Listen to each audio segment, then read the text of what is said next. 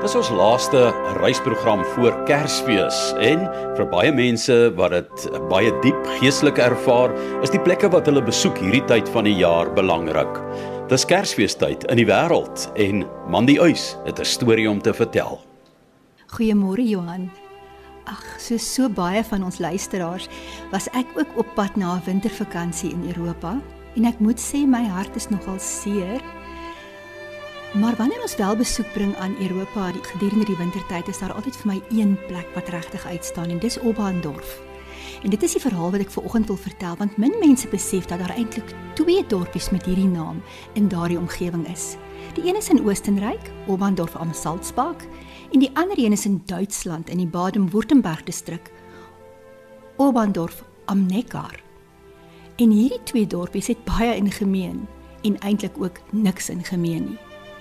Want net soos wat ouddosent am Salzbach bekend geword het vir die feit dat dit die geboorteplek is van seker die mees geliefde en die mees bekende kerslied van alle tye, is ouddosent am Neckar bekend vir die feit dat die grootste Duitse wapenindustrie daar geleë is en dat die Mauser-geweer daar ontwerp is.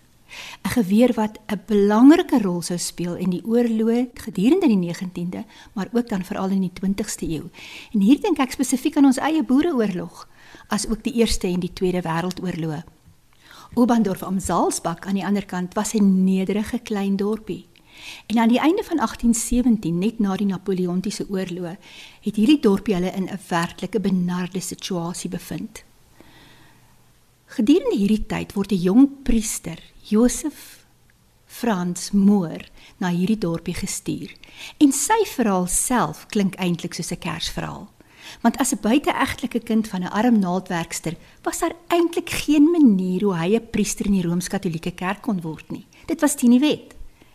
Maar so toegewyd aan sy geloof en so talentvol was hierdie jongman, dat die paus 'n spesiale vergunning gemaak het en hierdie jongman toegelaat is om gelegitimeer te word in die Rooms-Katolieke Kerk.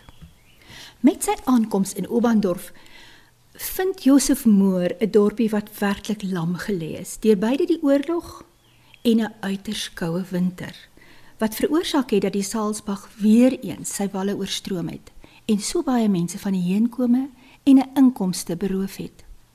Verder was die kerk, die Sint-Nicholas kathedraal van die dorpie ook oorstroom en die orgel tot so 'n mate beskadig dat dit glad nie gebruik kon word nie. Op 24 Desember 1818 staan Josef Moor buitekant die dorp so op 'n hoogtekie en afkyk op hierdie arm gemeente en hy weet, hy moet 'n boodskap van hoop en vertroosting en moed bring, maar hy weet nie wat om te doen nie. Hy weet nie wat om te sê nie. En toe onthou hy van 'n gedig wat hy 2 jaar van tevore geskryf het. En hy wonder of sy vriend Franz Gruber, wat die koormeester en orgelis van die Sint-Nicolaas kerk is, of hy nie dalk sal kan help om die gedig te toonset nie. En miskien, net miskien, kan hulle vanaand vir die gemeente hierdie liedjie sing. Want hy weet, vanaand gaan die hele dorpie se mense na die Sint-Nicholas kathedraal te kom vir die Kersnagdiens. En hulle gaan in die koue en in die donker saam bondel en wag vir 'n boodskap. As gevolg van die ewige sneeu en ys was die paaie onbegaanbaar en daar was net een genade. Josef Moor moes die pad na Amsdorf, waar sy vriend gewoon het, te voet aandurf, 3 kilometer deur die sneeu en ys. En teen die tyd wat hy by Franz Gruber aangekom het, was dit natuurlik al heel wat later in die dag.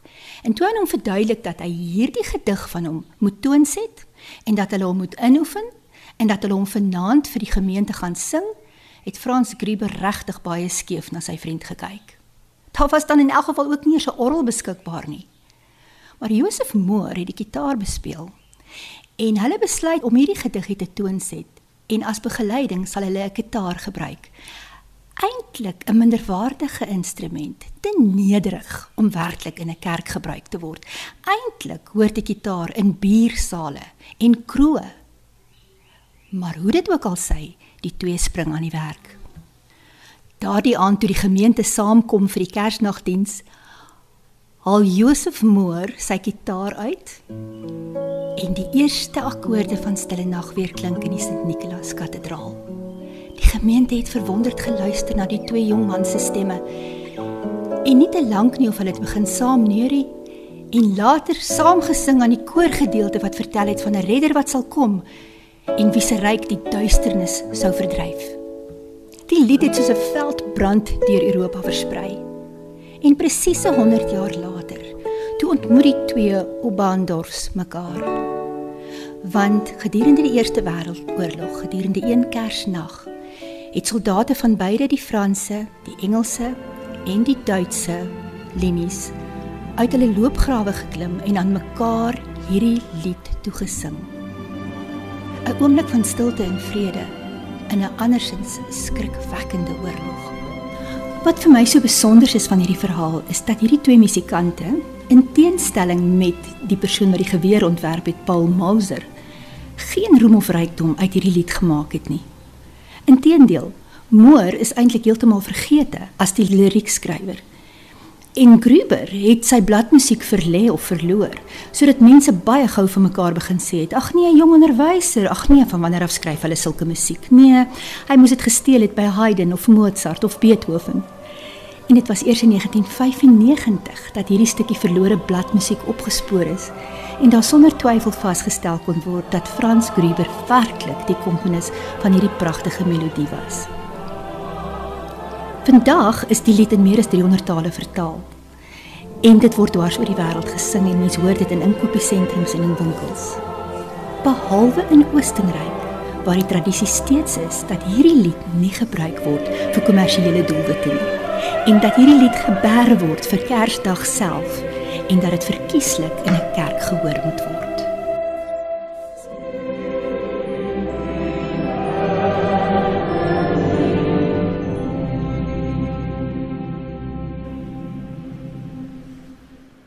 En dit was Mandie Uys wat vir ons vertel het van die geboorte van Stille Nag.